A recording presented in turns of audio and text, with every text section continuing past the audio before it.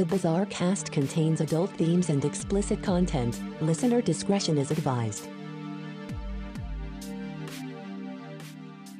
Guys and gals, welcome back to The Bizarre. We are here in your ear, Richard and Robert, today, giving you a brand new episode. Robert, how are you today? I'm doing great. It's been a while since we've done a me and you cast, so this should be good. I'm looking forward to it. It's been a while. You've had your couple of interviews now, audience, and it's just back the two boys. So we have a few things today. I'm going to start off with a few announcements.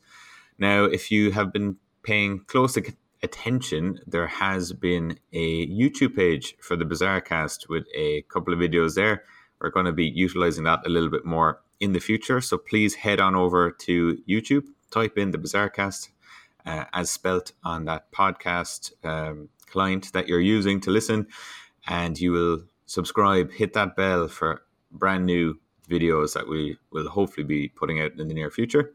And the second big announcement, guys, we now have a Patreon page for you to support the show.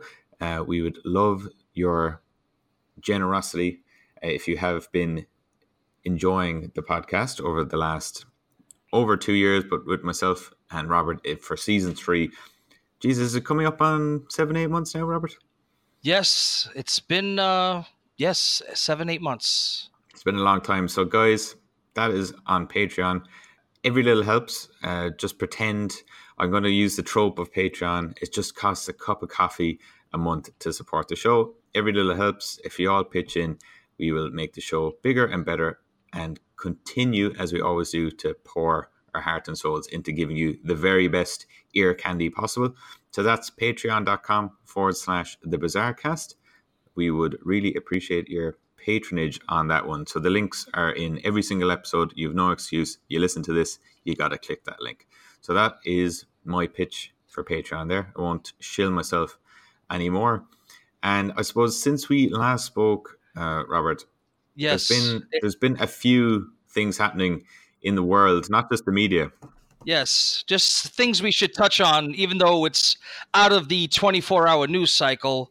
We should talk about Notre Dame, let me say. Yeah, what a pity that it had to be like that. It's always reverse. Ounce of prevention is worth a pound of cure. It was preventable. It's a shame, really, because stuff like that, like the Sphinx and the pyramids, you want it to be around. You want it to be protected and hopefully be on this earth for as long as we're on this earth. Certain things you want special like that. I don't know, what was it, 900 years old, something like that. Your cathedrals in Europe are very special. Yes, they are, because they're 4 times older than the US themselves. Yes. So there's a lot of history and heritage. Yeah, I think I did the math. I think we're 243 years old. So 1976 would be 200. And then to 2019 is 43 on 76. So 243. Yeah, coming this July 4th will be 243 years old. So we're in the world. America is, I don't know, we in our adolescence. We're growing up. Toddlers, I'd say, really. We're toddlers. So I've never been to Notre Dame. I've been, obviously, in St. Patrick's Cathedral in New York. Is the only way I could reference it. I'm sure the grandeur is more grand. So I know what a cathedral looks like, a very nice cathedral. That's like St. Patrick's Cathedral is a motel. But in comparison, and the history and the art and all the artifacts that were lost, it was a shame that the billionaires now want to put in all their money and save it, whereas I think, I don't know, something like $40-50 million in renovations would have been able to prevent the whole thing from happening. But I guess that's life. It's a shame. But have you ever been to Notre Dame? I have not really, but the closest I've been in France to Notre Dame has been Charles de Gaulle Airport on a stopover. I haven't spent much time there, but I have spent time I have been to the Vatican, which is also very vast, because in Notre Dame, I think they had the reported crown of thorns in Notre Dame. And as well, I've heard, because the billionaires coming under the woodwork now, I'm not going to touch too long on this, but there was a lot of people complaining why couldn't that money be put elsewhere, but that's kind of besides the point what I'm going to Right. make. So they're kind of saying that all the wood that they need to repair, there's actually trees in France are not tall enough. There's not enough old trees to actually replenish Right. the work that needs to be done. But with all the preservations that have been done over 800 years, I'm wondering, is it a bit of a ship of Theseus kind of thing where they've been slowly replacing and restoring for 800 years, that it's not exactly the original Notre Dame that it was to begin with? Yeah, but I think some portions of it, like the way they saved the wall in the World Trade Center memorial, there's a piece of the wall. It's not. It's never gonna. It's That's the original wall. It's never gonna be replaced. So I'm sure there's pieces of the original. Something has to be original. A wall, piece of Of stained course, definitely, glass, I'd say the foundations and the artifacts. brick, yeah, but the Yeah, wood and everything. yeah. It is. Yeah, oh yeah, I'm sure, and I'm sure the technology, however you want to define the technology of the day, they figured out, okay, well, this has been around 100 years or 200 years. It's time to upgrade it or give it better support or however you want to look at it. I'm sure over time someone figured out that it's they weren't forecasting 1,000 years in the future. So Of course. yeah, I'm sure there was pieces. There were pieces in that were just like as you said. I'm just basically repeating what you said. Is they replaced piece by piece, year by year. Maybe they fixed this and they fixed that, and how much of the actual original Notre Dame was there? Probably the outside structure. Who knows? But maybe the inside, more of the inside. Yeah, so I think actually they're trying to get it ready for the next Olympics, which are going to be in France. So that's why there's a big push now to get it done Oh for the yeah, next one. that's why the billionaires came out for that. Exactly. And I suppose the next point is nothing got to do with, I suppose, loss of heritage, but heritage in another way. It's lineage and heritage. There was a Yes. fertility doctor scandal of late. In Vermont, yes, a fertility doctor in Vermont had used his own sperm to impregnate women, and these adult women now, the children who are now adults, went to ancestry.com and 23andme.com to find out. I didn't read the whole story. I just knew that they did that, and they found out that they were all related to this doctor, which was in the 1970s, which is crazy. In 1977, and there's a big lawsuit against this hospital, which I don't know. I guess if you didn't know, if you didn't know all those 40 something years, does it bother you? I don't know. Like that ancestry.com, like if you found out, if you see the commercial and you've been living, I think one of the commercials is like a guy that's German, and then he finds out that he's I don't know, 40% Scottish. I don't know. Is that going to change your life? Not too much.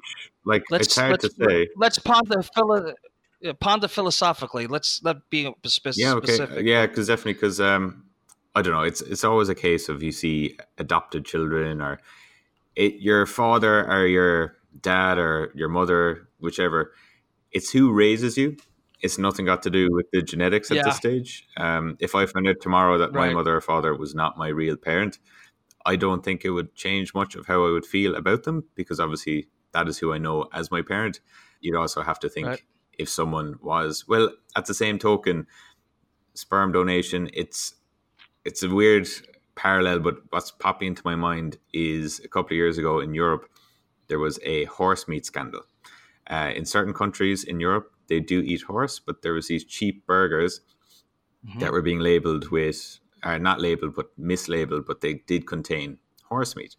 Now, to tie this back into the fertility, if you knew you were getting a horse burger, there'd be no issue. The fact no one knew there was horse in there and they were eating the burgers unknowingly with horse, there was the issue. People didn't know. So, to tie it back into the fertility issue, these women were expecting a fertility clinic. I don't know, they might have said, I want a man who is tall, blonde, whichever. I don't know the way they did it. No, that is that I know. That I know for sure is they were specific. The women that were getting fertilized were trying to get a replication as close to Yeah, their yeah, husbands as yeah. possible. So So if they were blonde, if they were whatever, I don't remember the exact details, but they were looking for a specific exactly. type, so that it would look like as close to as their Yeah, biological as good as the parents. genetics could go, sort of late 70s, 80s. Yeah, right. So, yeah, that's my, I Yeah, suppose, comparison of like they were expecting one thing. This guy took it upon himself to essentially just be, I don't know what's the word, just an absolute I don't know, despicable, deranged person. deranged. But these things are funny because I don't know, are you familiar with like synchronicity or the Bader-Meinhof phenomenon? I've recently been watching The Blacklist. It's just come on Netflix for us. Yeah. And one of the episodes I was Hmm. watching during the week that happened to come on as I knew we'd be talking about this was an episode, essentially the exact same thing. There was this boutique, I suppose, fertility clinic. Now, it was a little bit more sinister in that they were kidnapping the women, but the owner of the clinic, he was Oh, siring all the children as well. So it was a parallel story to what we were talking about today. yeah. And in our morbid section, it's not really morbid, but I don't know what to call it because we've done several of these. There's been some notable deaths, and I'll just talk about Charles Van Doren, who comes from a literary family, and he's infamous and famous because he did write books, and he's infamous for the quiz show scandal of the 1950s, where they fed him the answers because it was getting good TV ratings and they wanted to keep it going. And on that same note, before I continue with the deaths, there's a guy on Jeopardy now named James Holzhauer. I don't know how to say his name. He's on a roll now. He's just about to get within range of Ken Jennings. He's at $1.4 million. He's won 19 days in a row or 20 days in a row now. I don't know. I don't know if he's lost. I might. When I wrote this down, he was winning. He might have lost. So yeah, he was. He made the news a lot. He was on the news. That's how I noticed that, and I was like, oh, I didn't never thought that Ken Jennings, who also does a podcast, by the way, also in the podcast business. But yeah, there is Charles Van Doren. They made a movie in 1994 called The Quiz Show, and it starred Ray Fiennes and John Turturro, and it was a good movie, and it explains the whole story of the quiz show. So go watch that movie if you have any interest in that. And Lorraine Warren of the Conjuring universe or the paranormal, if you want to call them investigators, I don't know if you want to call them Ed and baloney. Lorraine Warren.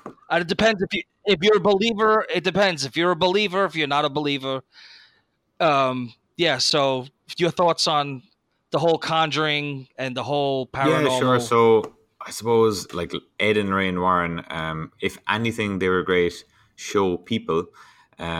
Because to an extent, if you're a paranormal investigator and you're one of the best, now some people might say you have a gift and you can feel and get in touch with the ether and see past it, but other people might be a little bit more skeptical, like myself, and say it's all a ruse, and you might be preying on people who might be a little bit more vulnerable, who need closure, or a loved one who might have suddenly died, that sort of thing.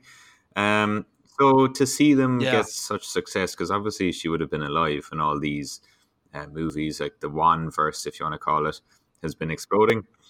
Yes. Uh, they're profiting off what they've done with people. I'm not too sure how I feel about it because these stories are obviously based on what they have reported as paranormal investigators. Now, to be a paranormal investigator, to make up these stories, you have to be dealing with someone who owns these houses. If they own these houses, they must have some sort of connection to the, I suppose, reportedly dead person in the house. And it's a little bit strange. I'm a little bit conflicted. I saw a lot of, not uproar, but a lot of people in on the Lorraine Warren actually being dead on Twitter, being like, oh, RIP, blah, blah, blah.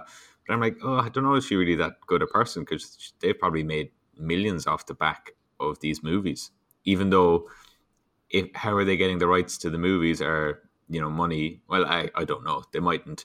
But how are they Yeah. profiting if these are meant to be real stories, Like, how can you sell the rights to something that's actually true events? I'll just say she lived to a good age. She died at 93. I'll give them a little credit because they did put in the work. I mean, they went to anything that you could say was paranormal or whatever. I mean, those things are a joke. I'm sorry. I'm gonna be a non-believer. I'm gonna give you the non-believer. I mean, you got these ghost hunters. Please show me a ghost. In 10 years, you haven't shown me a ghost.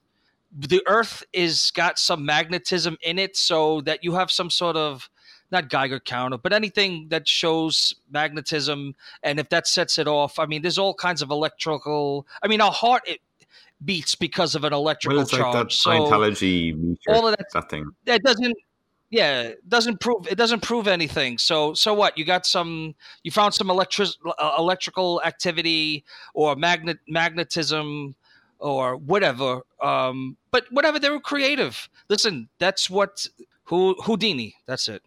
Houdini spent the rest of his life, after he realized he couldn't top himself, by debunking these Yeah. people. He was a debunker of this, and he told his wife that when he died, to light a candle and invoke his name, and if it blew out, then she knew that there was something on the other side. And they spent, I don't know, something like 2 hours with this candle, and it melted down. It didn't blow out, and wind didn't blow it out, and it proved to them that there is nothing on the other side. But there's also people that have faith, so I'm not going to knock the people with their faith. It's just he was a extreme realist because he was into magic, and he wanted to debunk the people that were scamming people, like you said, like the people that say, hey, give me, I feel an S. I feel, and the guy just happens to be named Steve. Was And he related to was you? he, Is it someone that was he you driving knew? a Like, car? so vague. Yeah, yeah, all of that stuff. And it's so vague, and it's TV. It's really fooling the audience on television, because the guy that's crossing over and supposedly talking to the dead, is in on it with the person who's coming out of the audience. Yeah. Just, if you know anything about television, that's how it works. Okay, we're moving on. This is in your territory and mine. I mean, I don't hate Star Wars, but Peter Mayhew, who was in the Chewbacca suit, passed away at 74. That's not as long as Lorraine Warren, but Yeah, that was much. he passed away. So your thoughts? You are the That was Star much Wars more universe recent, person. as in yesterday, I believe. So we're actually kind of on top of this. Yes. Yeah, it's sad. He was quite young, but he Yes. seemed, from what I've seen of the last few years, because I know they got him back to be Chewbacca in at least some of the scenes in the recent films, that he's just been in a bad way, like health-wise. He can barely walk. I suppose he's a really tall guy. You often see that with tall people, that their joints start to fail. But he was quite young. I'm a little bit surprised. I didn't really look into it too much to see how he actually died, like what were his complications or anything like that. But yeah, he's lived a good life, I suppose. He's had a good career. I'm not, crying out for him at night or anything like that. But yeah, it's kind of sad to see, And I suppose, these characters, and people are getting older, because we had Carrie Fisher a couple of years ago. It's just yeah, time waits for no man. time is, yeah, time's always Yeah. it's always going forward. And who would know the even the guy that played the Predator? Didn't he die that young tall. too? Was he a young Kenyan man, or He died. Ethiopian or something? It's like a great. It's like a Great Dane. A Great Dane doesn't live that long. Like certain dogs have, like the big dogs, they don't live long. And I think the little dogs live longer, or something like that. It's something with the height. I don't know, but yeah, who would know? Who would know? Who would know who's under that? Exactly, Under the because they suit. have a new, I think, Danish guy or something. I don't want to be wrong on this, but they have replaced him with a young guy for basically every scene that Chewbacca's running. Yeah. They have a new guy, but I think I'm not too sure that Peter Mayhew still do the roars, Yeah, but they could easily just take archive recordings. Um, it's kind of one of these things where he absolutely. was never front and center. It's like, who's that guy? It's the equivalent of Doug Jones, who's been in many movies. He's was like the amphibian man in The Shape of Yes, Water. He was the other yes, amphibian guy in Guillermo del Toro's Hellboy series. He's always under costume. He's done many monsters that you wouldn't even know, and it's just once he kind of passes, if you're a fan, you know of him. I'm sure a lot of people don't even know who Peter Mayhew is, and unfortunate as it is, someone can just replace yeah. him You under the know, suit. But as a fan, as a human, as someone who has compassion and empathy, it is sad to see him die. As I said, all these people starting to die now. I don't want to repeat myself too much, but yes, I know. You go the it's just the thing of your. It's a marker of your own mortality because yeah, now it's a they're momentum dying. war, It makes really. you think about your place in your own life. Yeah, and another guy that's always on the makeup is Ron Perlman. He is the Hellboy and Beauty and the Beast. So he's another guy that's under you. But he's done at least he's done some movies where you've seen his face, but most of his famous stuff is him under makeup. Though there's a new Hellboy, there's a new everything. But to dovetail from one Star Wars story to another quickly, is your thoughts on Mark Hamill being the new Chucky of all things? Yeah, of course. So Chucky are the original titles of Child's Play, and the Yeah. new movie is called Child's Play now as well. To be Yes. fair, um, it's good. He is a fantastic voice actor. Yes. He's probably one of the best renditions of the Joker in all the animated Yes. movies, which a lot of people No. wouldn't see because they always get some sort of DVD, VHS release. There's Yes. never a wide release on those, but they're always really good. The original, I'm going on a tangent here, but the original Batman series and everything was very good. Mark Hamill is one of these guys who's had a fantastic behind the scenes career as a voice actor since Star Wars. So people might say, what's he doing? He's washed up and, he's great.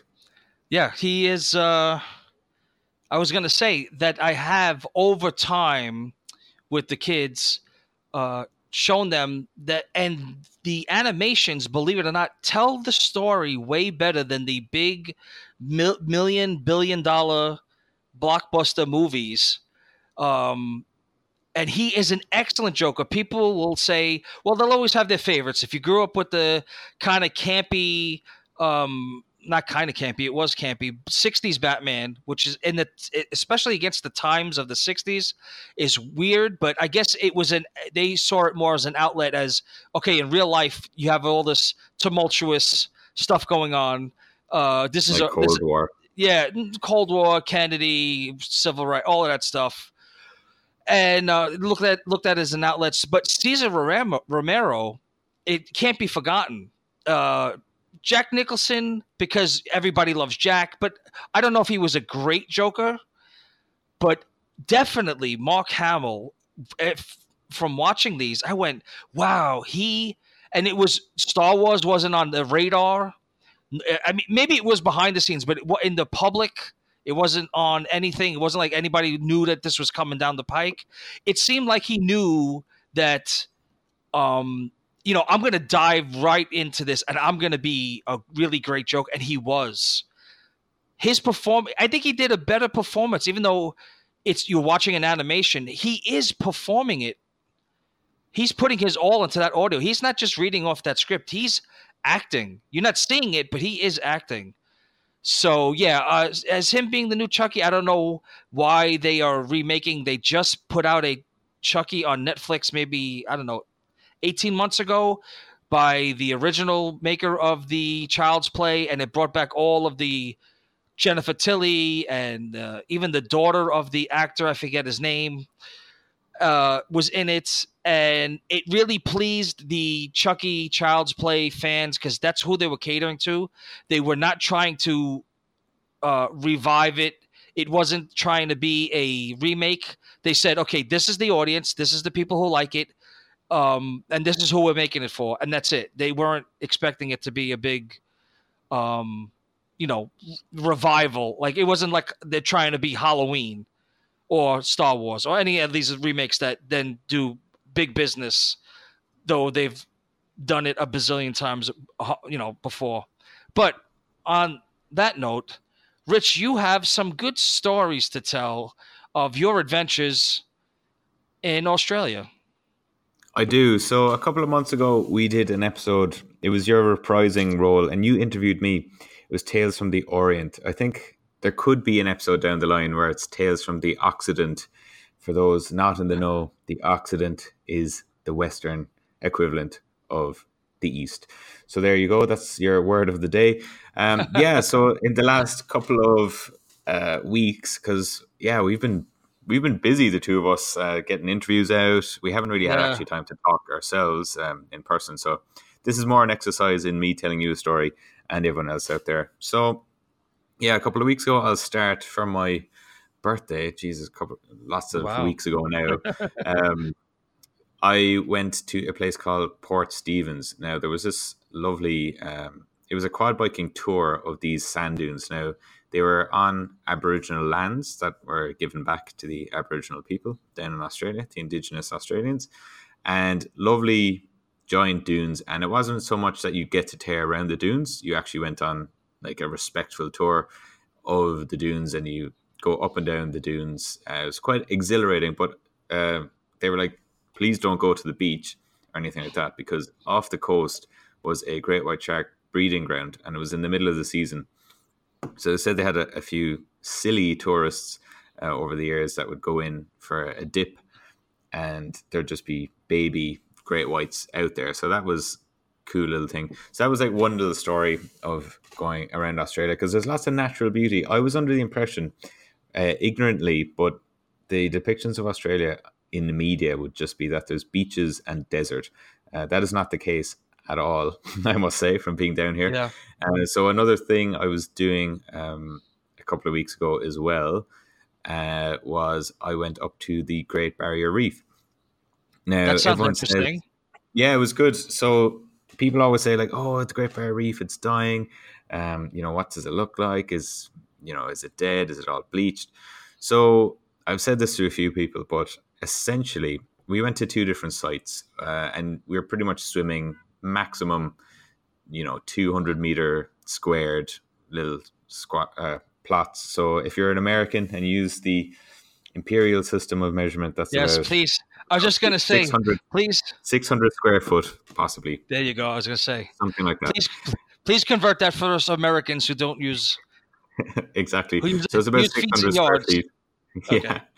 And yeah, so the first spot, to be fair, it was very much bleached. You could see it was dying. There was a few places where the broken coral, it kind of washes into a pit, so it really does look like a boneyard.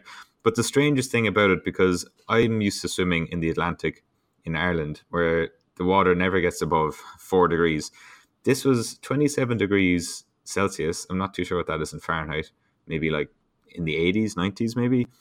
And it was like dipping into a jacuzzi, and the sea air was warm as well. So you're always wondering like, oh, the sea temperature is rising. How is the coral dying? This was like jumping into a jacuzzi. So that was the first spot. Then we moved to the spot and we saw like beautiful fish. It was a lot more vibrant. But the thing is, did I see the Great Barrier Reef? No. I was talking about Charles de Gaulle Airport earlier. Mm-hmm. So yeah, the size of the Great Barrier Reef is about 2,700 kilometers. What do you reckon that is in miles, roughly? Okay, let me just do that real quick on the calculator. It's roughly 1,600 miles. Yeah, so we were told it was the size of Italy. So to be in the Charles de Gaulle Airport to say that you saw France is probably the equivalent, if actually not a better approximation. So it's like seeing it just a little patch and saying that you saw it. I saw pieces of it as a representation. It is beautiful. It's kind of one of these things of like, I didn't want to see it to be disrupting it, but now that I've seen it, I'm being one of these like zealous people who are like, no, you shouldn't see it because it will destroy it after I have seen it. That sort of selfish way. Yep. But you're not supposed to have sunscreen because that does damage the coral. So we actually had full rash suits because there's very bad issues with box jellyfish out there right now. And there's Yes. plumes out there because there's no natural predators.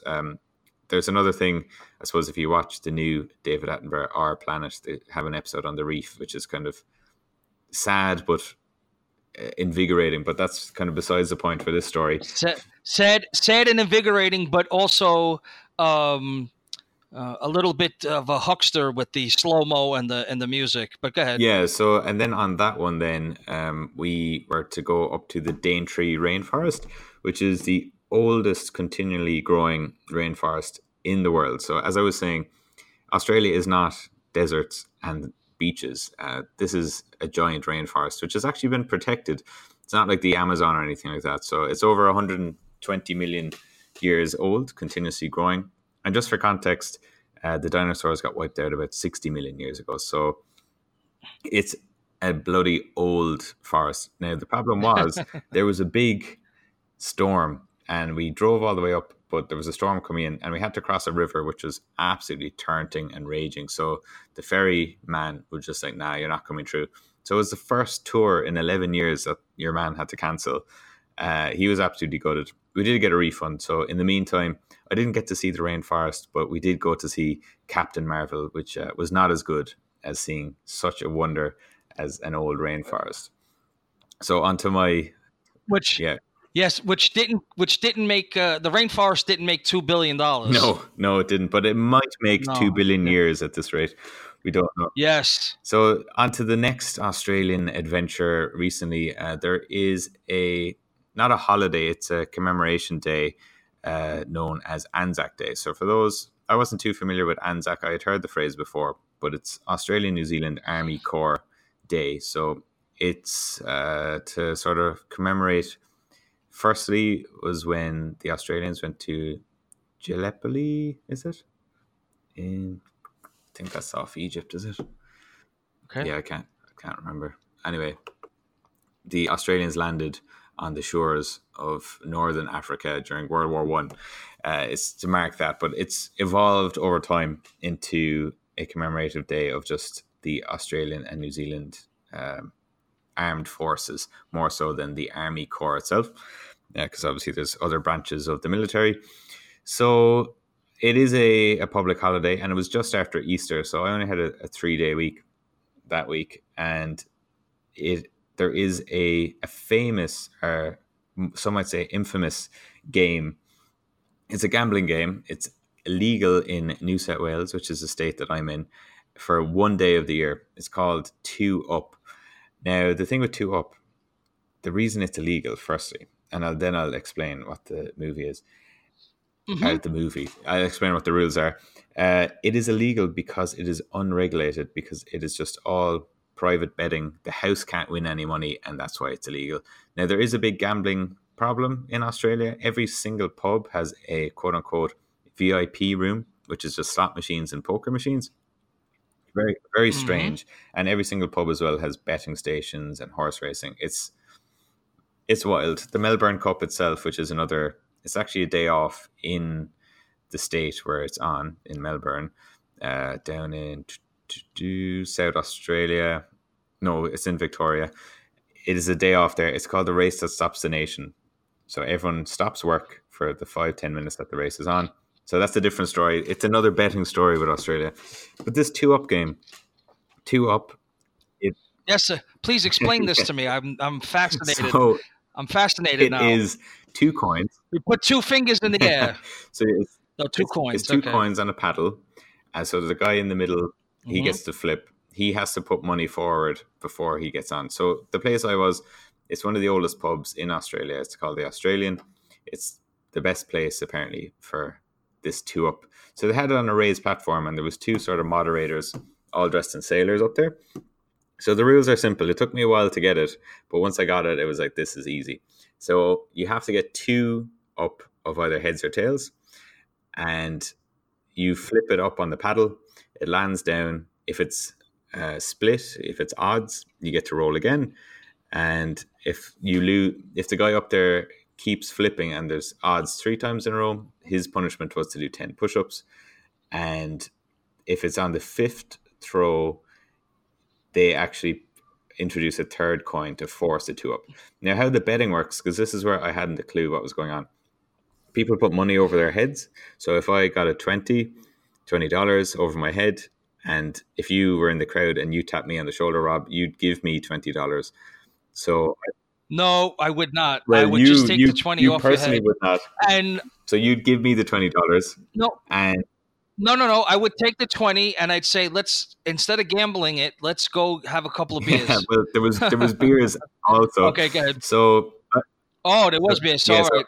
A pizza. exactly. So I take the 20, and then if it's double heads, I keep the money, and if it's tails, Oh, I give you the money. So basically, if you give money to someone with the thing on their head, you're betting against them. So if there was a lot of trust, a lot of like weird community betting and stuff, because you could easily get lost in the crowd and you could run away with people's money.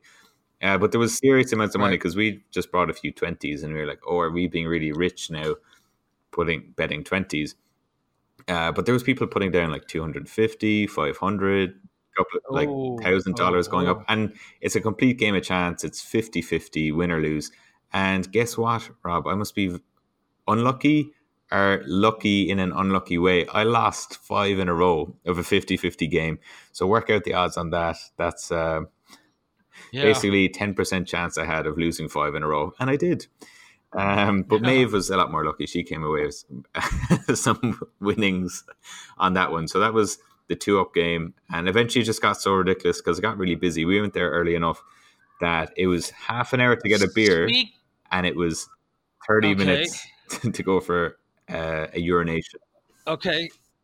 That was interesting. But speaking of games and thrones, let's talk the first 3 episodes of the final season of Game of Thrones. Now I will start. And I will say the first episode, and I'm sure you'll agree, but people want to hear your opinion because you might have a different opinion, is it's been 2 years. They want to remind everybody who everybody is, what all the characters' motivations are, and pretty much that's it. Nothing really exciting happened. And though people wanted just total mayhem from episode 1 to episode 6, which they can't do. They can't even do that in one episode. But your thoughts on the first episode? Yeah, definitely. So I felt like the first episode, now a little bit of background on my thoughts on this new season. So being only 6 episodes, and this will tie into the next few episodes that we're going to talk about, I felt like 6 episodes in my head, I was like, whoa, this is not going to be enough to wrap this up. So the first episode being essentially an extended recap, but not actually being a recap. It was more like setting the table for the Yeah. next few episodes. There was a lot of reunions going on. What I felt was a lot of plot armor being shedded because people were getting closure and meeting up with people that, we've been waiting 7 years to Right. reunite. They've been right. It's 7 years, and it's been 2 years since it's been on. So it was a refresher for the casual fans. The hardcore fans remember, but for the casual fans like me, though I remembered most of it, some of the stuff I forgot. The lady on the boat, what her motivation was with Theon, but it was a good, yeah. I guess like you said, an extended recap. On to episode 2.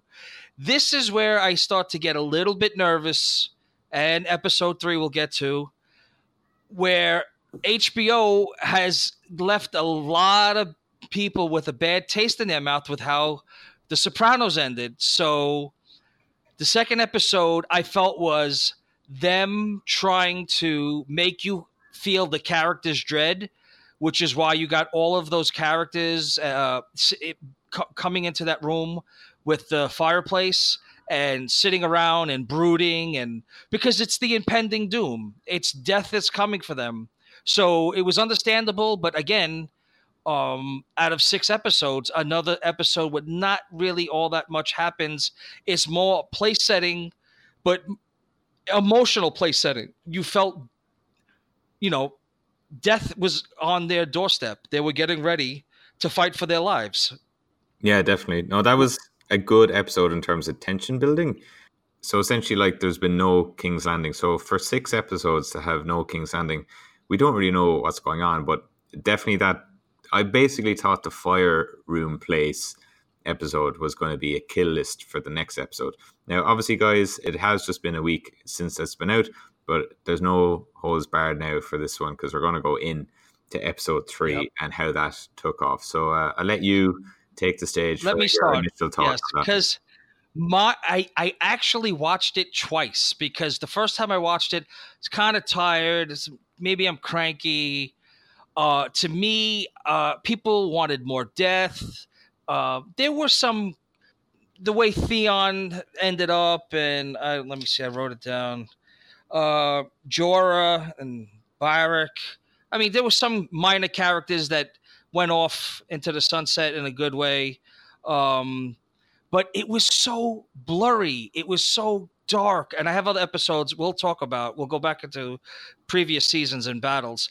And I understand, listen, what they did good and creative was the suspense. The first 10 minutes was building suspense. They do that very well.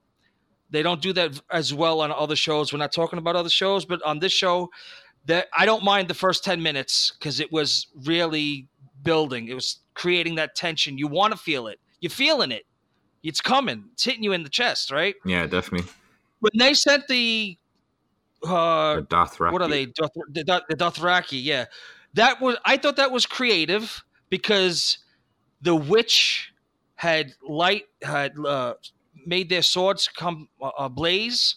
They had fire. It was dark, and they went off into the darkness. And you see a whole bunch of lit swords, and then slowly but surely, they all went out, which I thought was very creative. I got absolute But that was the chills only on thing that one. It was so good. yeah, I got chills. But right after that, I said I couldn't tell who from who.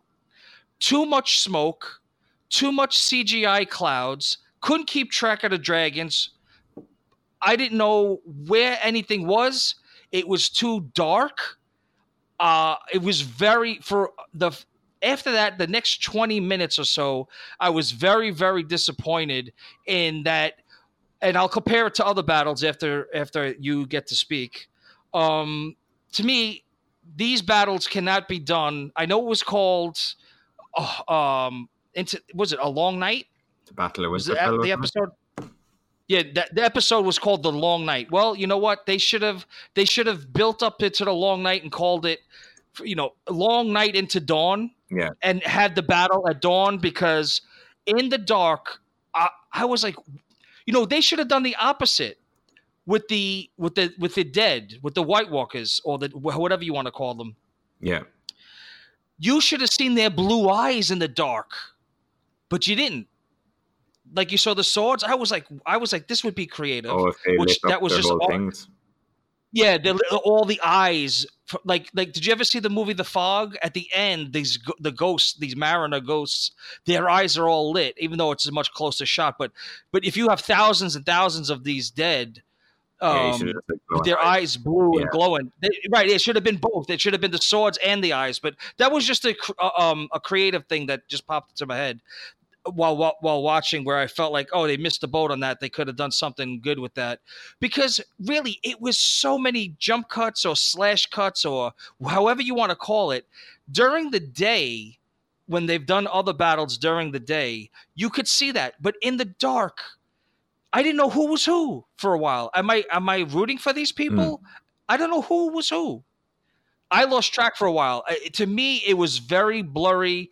Like I said, I couldn't keep track of the dragons. Which dragon was which was the good dragon, which was the bad dragon. Because sometimes they're in the clouds, especially when he was, I forget who, he's waving the fire, and he said, "Oh, they can't see us." And I was like, "Yeah, nobody can see this. Way, way too dark." I thought maybe it was just me, and then I watched it again, and I said, "Nope, it was way too dark for that 20 minutes." Then it was. I'm not saying it was unsatisfactory or unsatisfying. I just was like, it's too blurry. It's dark and blurry. That combination equals into nothing. I saw nothing. I saw lots of hands, or what I thought were hands and arms, and I didn't really see that many scary faces from the dead.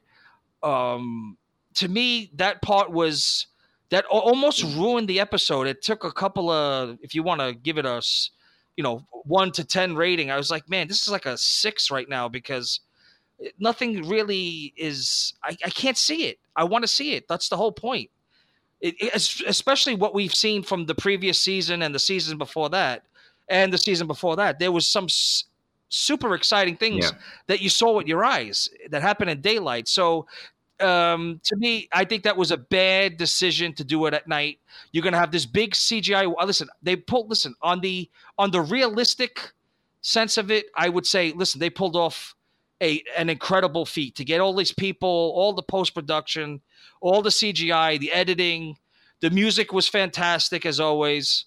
I'm not complaining about that. All I'm complaining about is that blurry 20 minutes of just, it was a cluster mess of arms, legs, limbs, slash cuts. Am I rooting for this guy? Is this guy dead? Is he not dead? Is she dead? Is she not dead? Is she getting gobbled up by Yeah, who? because I think that might have been part of it because, like, I enjoyed the episode, but I do obviously have a few issues with it now. I'm not going to be like, the connoisseur critic on this one, but when I saw posts of people who up the contrast, up Yeah. the brightness, you can't see anything either. So it actually was meant to be. I don't know why they went with that choice, as you were saying.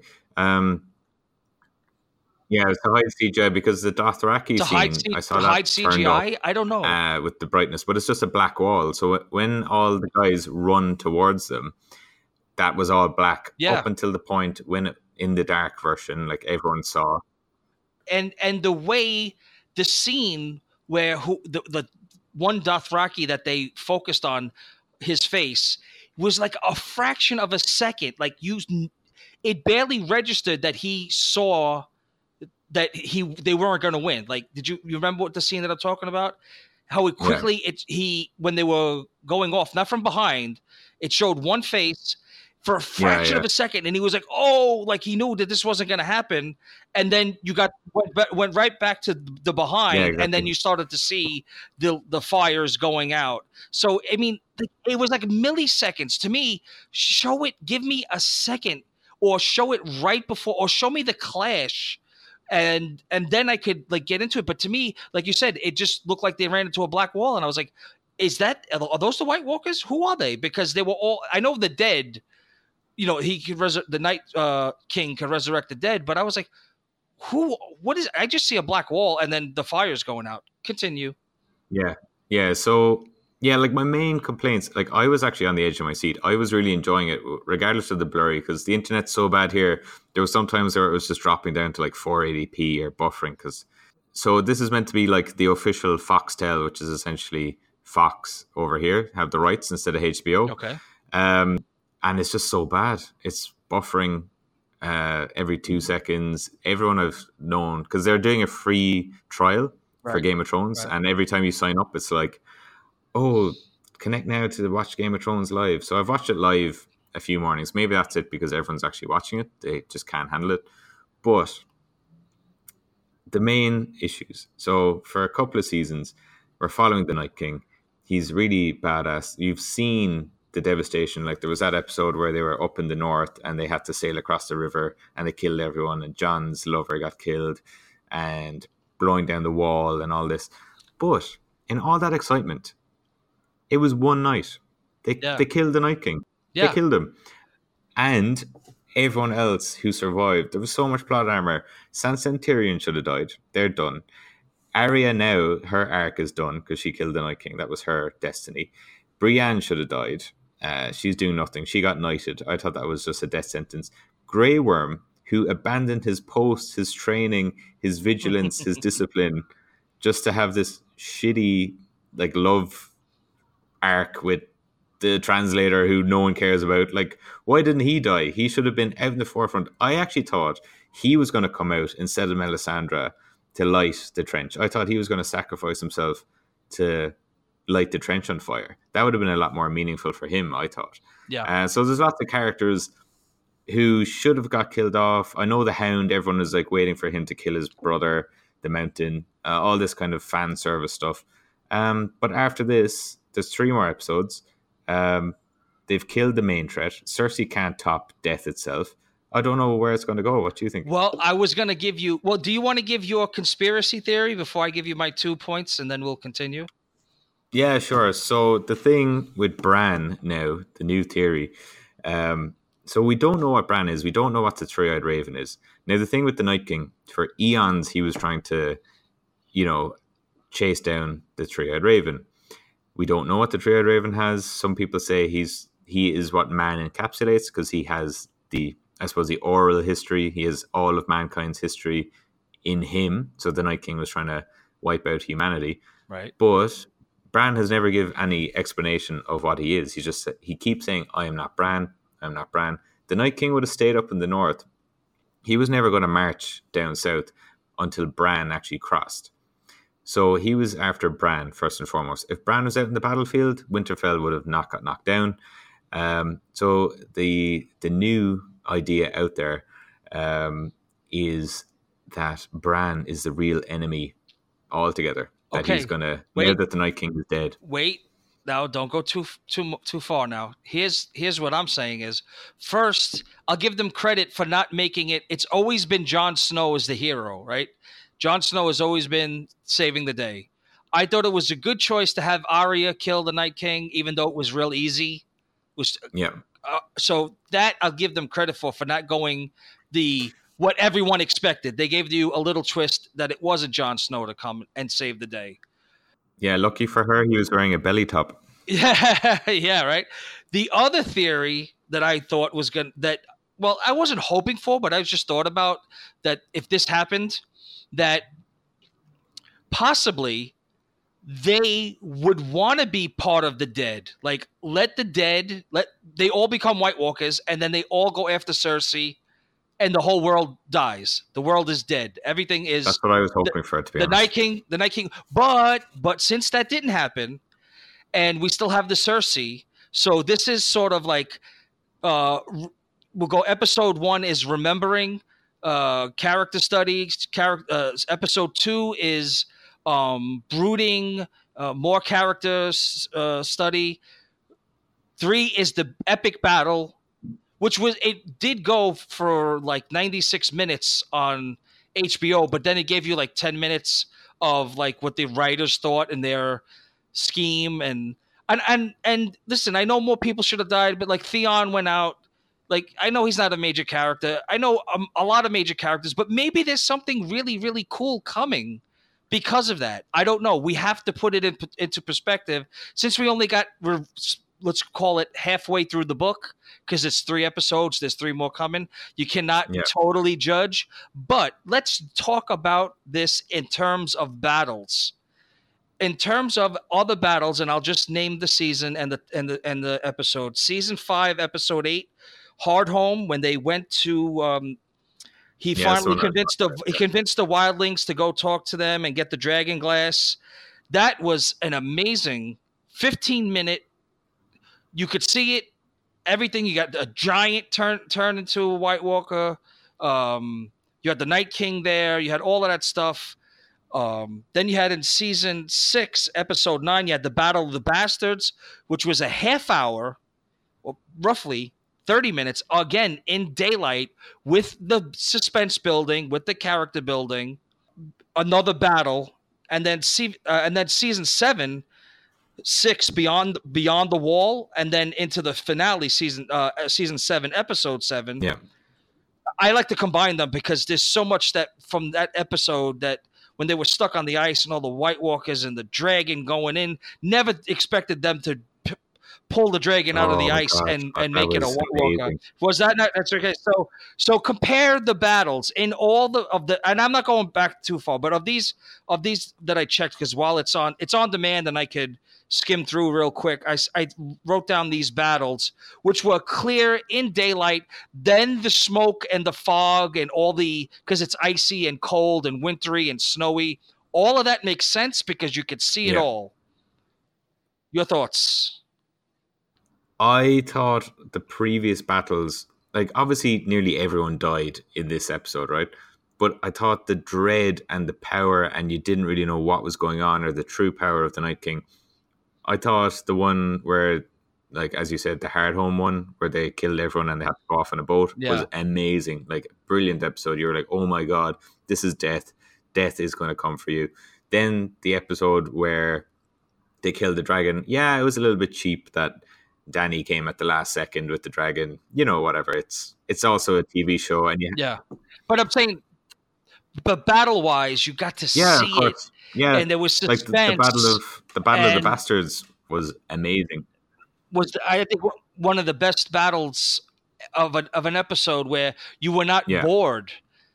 See that your people that want mayhem from episode 1 to episode 6 don't understand the concept of the show, because how could you No, you can't sustain it? start at a You 10. can't sustain it. No, you can't start it. Yeah, you can't sustain it even in one episode, even if it's a longer episode, which I think it was an actual runtime was 80 Yeah, it was minutes meant to be. and then I think it was 15 meant to minutes. be longer than the Battle of Helm's Deep. Was like what Yeah, they kept saying. yeah. I mean, there was also the Red Wedding, but I don't consider that like a battle. I'm talking about like of the epic battles of fighting and arrows and that kind of stuff. I don't think that this really is the king of all battles. I didn't like it in the dark. The darkness, it took a lot out of it for me, because I want to see. They have the budget. I don't know why they did it at night. They could have started at night. Maybe you have the dragon start and then have a time skip or something. I don't know why you had to do Well, it at night, yeah, because all the fog and especially the bad CGI fog and then you had to have the CGI clouds for the dragons. To me, it just took away of that 20 minutes of the 40-minute, 45-minute battle yeah. part of it. Well, my Um, half the battle to me was just blur. I was like, at the 10-minute part of that first 20 minutes, I gave up. I said, you know what? I give up. I was really frustrated. And then it got more where there was fire and light and you could see yeah. stuff Well, when, but yeah. So my take Dad, on the battle, it was not so much you're watching the battle, but the dread and the impending wave of death. Essentially, where every 5 minutes there was an extra layer of defense getting knocked back. So you're like, oh my god. yes, I get that. But Rich, the question was, of the Yeah. battles that I mentioned, No, probably rank I'll the rank them. battles. Was Uh, not rank them, but as compared to the other battles, this battle didn't come off as I was excited. You know why you're excited? Because there's only 3 more episodes yeah, left. That's yeah, yeah. why it feels like there's a built-in mechanism for the suspense. You know that there's not going to be a next season, so you know that Yeah, it's all hey, to pay for. some Yeah. people are going to die here. Yeah, so that's what I'm saying. As a battle, just rank the battle, and then we'll rank the Yeah, it episode. was probably, Battle of the Bastards was probably my favorite one. Yeah, Then, yeah, I just prefer the ones out in the light. Even the one where the dragons burnt yeah. all the Lannister men that time as well. That was a good Yes, open field yes, battle. that was Yeah, this was just amazing. dark and blurry, but as you said, yeah, it's built-in mechanism, but it was still, I found it suspenseful. I just looked past it being dark and blurry. I was like, look, it is what it is. Take it for what it is, like waves of dead. And maybe Yeah, it was meant to be confusing and dark and murky, but a lot of people were kind of pissed off at that, which is rightful because we've waited so long yeah, for this.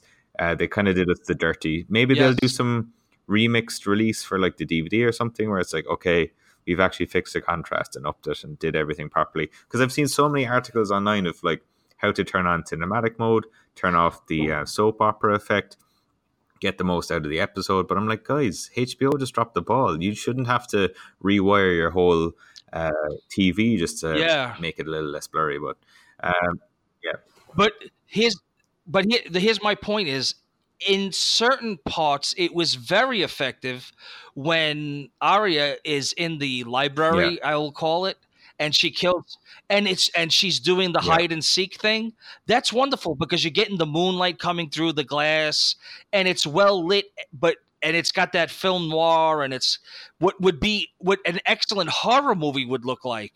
So in that, for that respect, it was good. But for the battling and especially when they were running in the hallways, sometimes I'm like, where are they running to?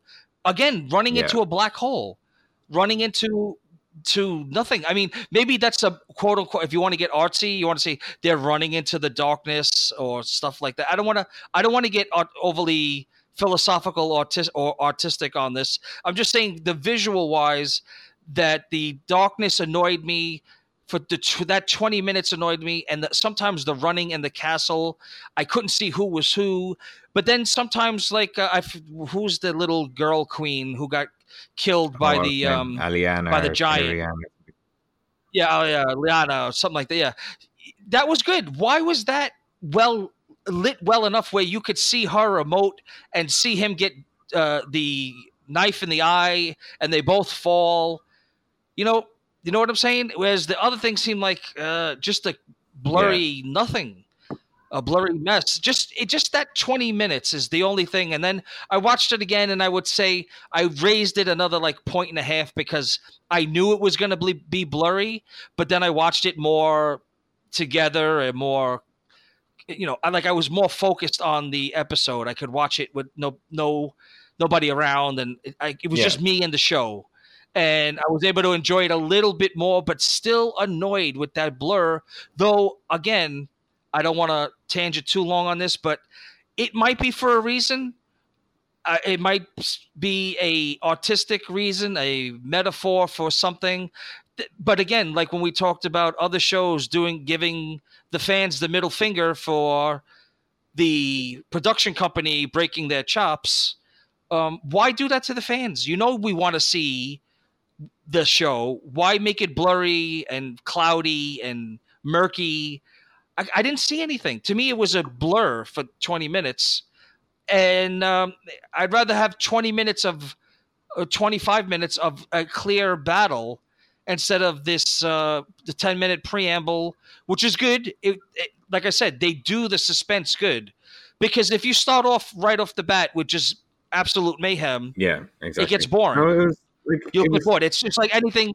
It's like porn and blood and horror. If it's bloody right from minute one, no, it was good. I was into that. You're right. I was feeling when the soldiers were getting ready and the first wave went and the other guys got their spears ready and as the defenses were full. I felt it. Like it was great pacing. I found for an 80-minute episode. Like it was essentially a TV movie if you want to look at it like that.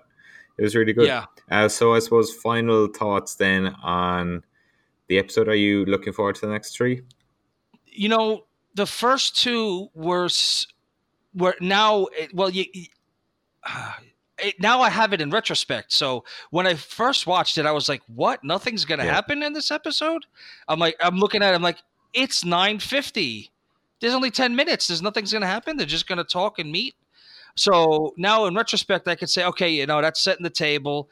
The third one, the second one was like you said, you thought was going to be the death list. They might have something really big in store.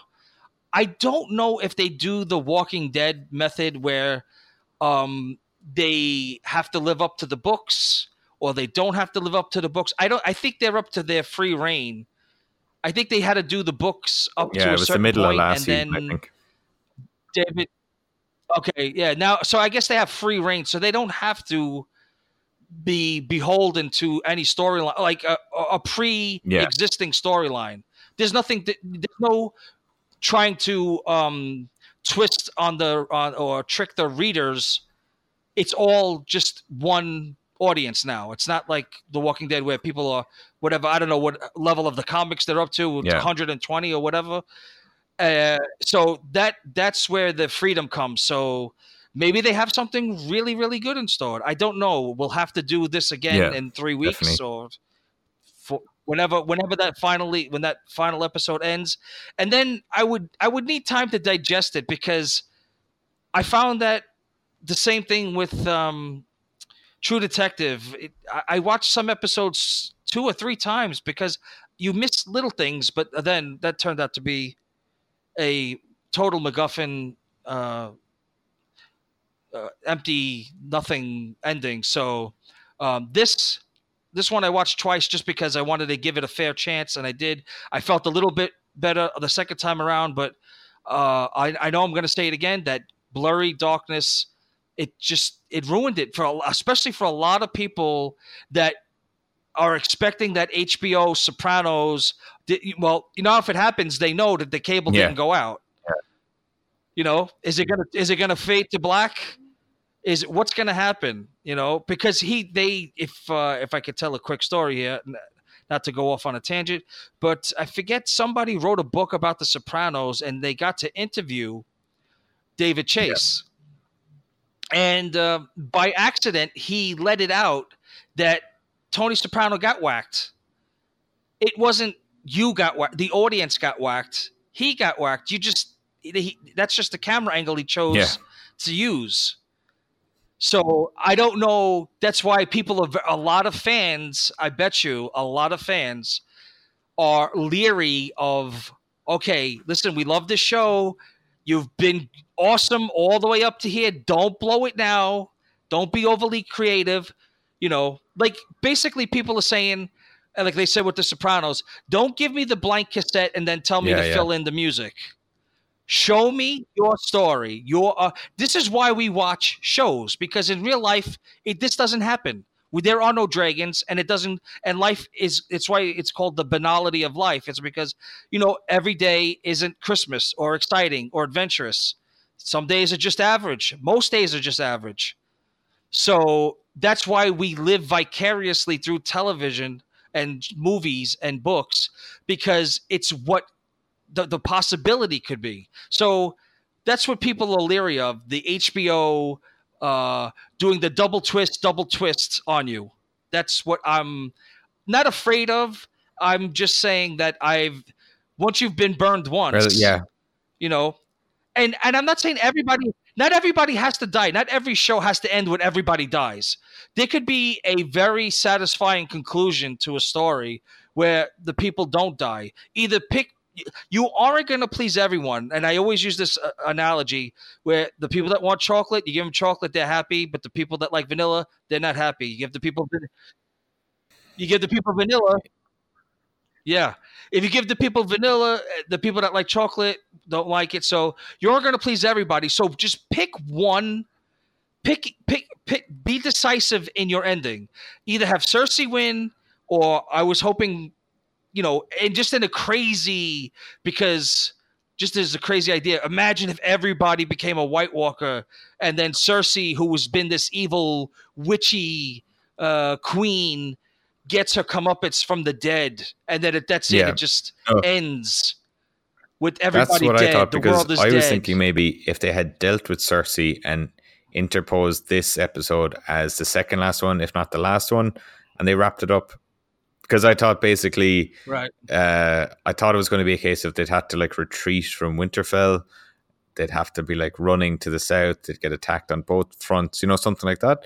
So to have it, to kind of have it all stuck done in the middle. in one night and call it the long night, it was just a bit like, you kind of built up, because watching it was amazing. But after the fact now, it's just like, oh, the Night King is dead. Oh, right. That arc is over.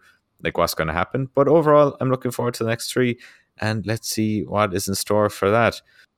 Well, let me ask you, before we wrap it up, let me ask you this. Now that we had the big, exciting, because you know how they do this. It's only been, I don't know, every season has their one big, exciting, epic episode. There's only so much budget. I don't think they could squeeze in another epic war battle. Maybe they can, maybe they can't. I don't know.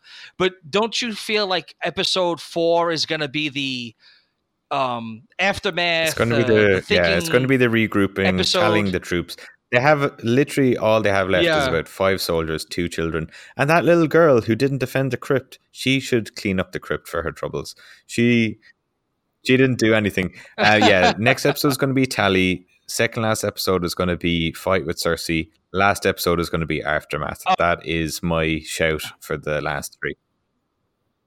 Oh, that's your thing. I feel like I feel like if they do it good, I think that 4 should be the regrouping, licking the wounds, to tallying the dead. What do we got left? How do we move forward? Episode. That's going to be a talky talk episode. I feel like episode 5 could be build up with some action as a 2-parter. I don't know if you've watch television where there's Yeah. been a 2-part episode. Why can't this be a 2-part? Like have you wait a whole week when you're going, oh, it started. No, I got to wait a whole week to watch this. So I feel like they don't have to wrap up something in the 5th episode. They could start something somewhere Yeah, in they might the, use I don't that know how long opportunity. it's going to be, but somewhere in the last 20 minutes, start the war or have somebody get angry and this is what's going to happen, and have it start and then have it finish, because you really want an No, aftermath not a full episode one. for 6? Not Do a you want a full war in 5 aftermath. and then Probably finish the war yeah, and aftermath and that's what I'm wrap it up. saying. And then and then maybe like 15 minutes. Yeah, but then I don't know if you want to wrap it up. Do you really want to? To me, I feel like it should be all out war, and then because it's a violent show, so why not just go out with a bang? I mean, they've done everything. And honestly, like I said to you before, off the air, I don't know how they top last season. Last season to me was so spectacular that when I was a kid, that it was would have been amazing a because movie. I rewatched that before watching the first episode, and actually, Me to be honest too. with you, if they had just ended the whole series on that, I know. It could have been right. Now I'm starting to feel like, wow, how are they going to top that and make it more action-packed, climax than that? Especially now I that you know have no White that's what Walkers. I said at the start there. I was like, how is Cersei going to be a bigger threat than death itself?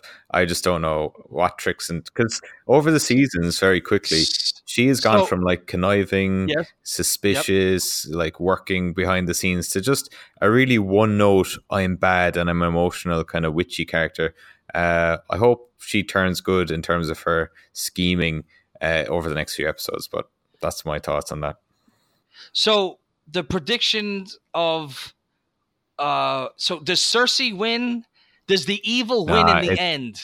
It's been I got to projected edit out my for too long that basically Jon Snow, because I think there's one or two things going to happen with Daenerys. Firstly, she's either going to snap because she's so power hungry Yeah. and be a sort of mirror of the Mad Queen, Mad King scenario, that Jon is going to have to kill her because he is not going to fall for the follies of his own father with pride and everything. He's going to actually do what's right for the people.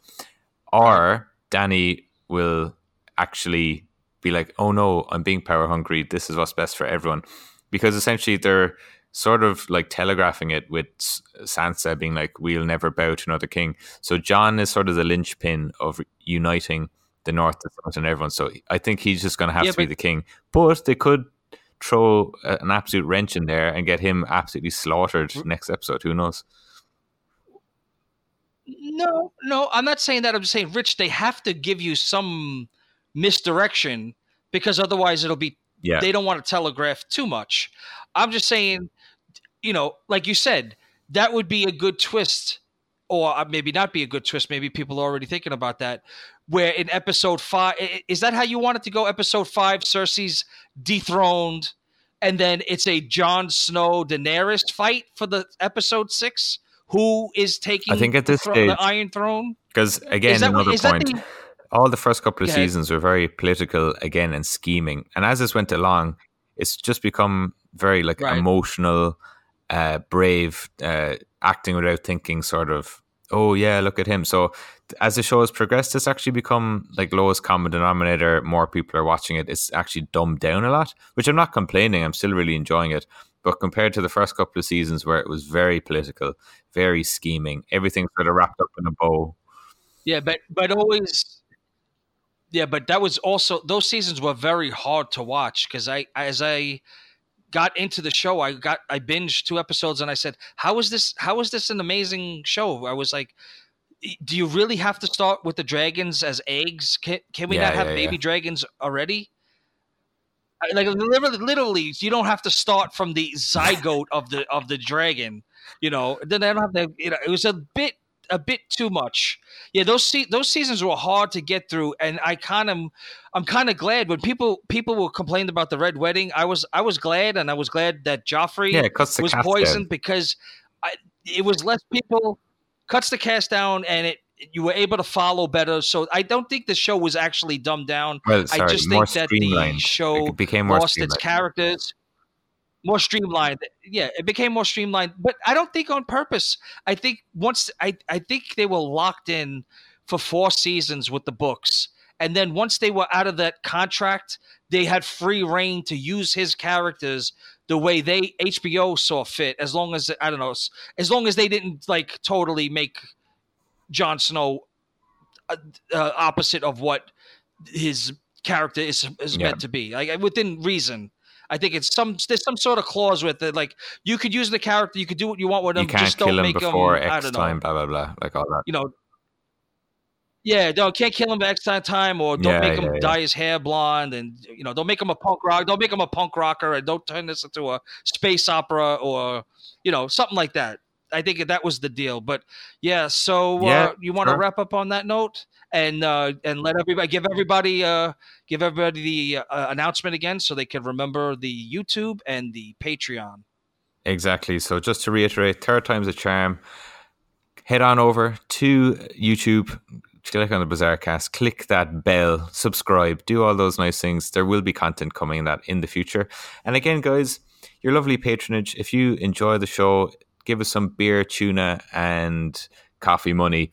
We would greatly appreciate it. We've been putting our hearts and souls every day, every time into this. There's a lot going on behind the scenes to make this show, and you can make it even better. Help us out with that one. So that's patreon.com/The Bizarrecast, link in the show notes as well.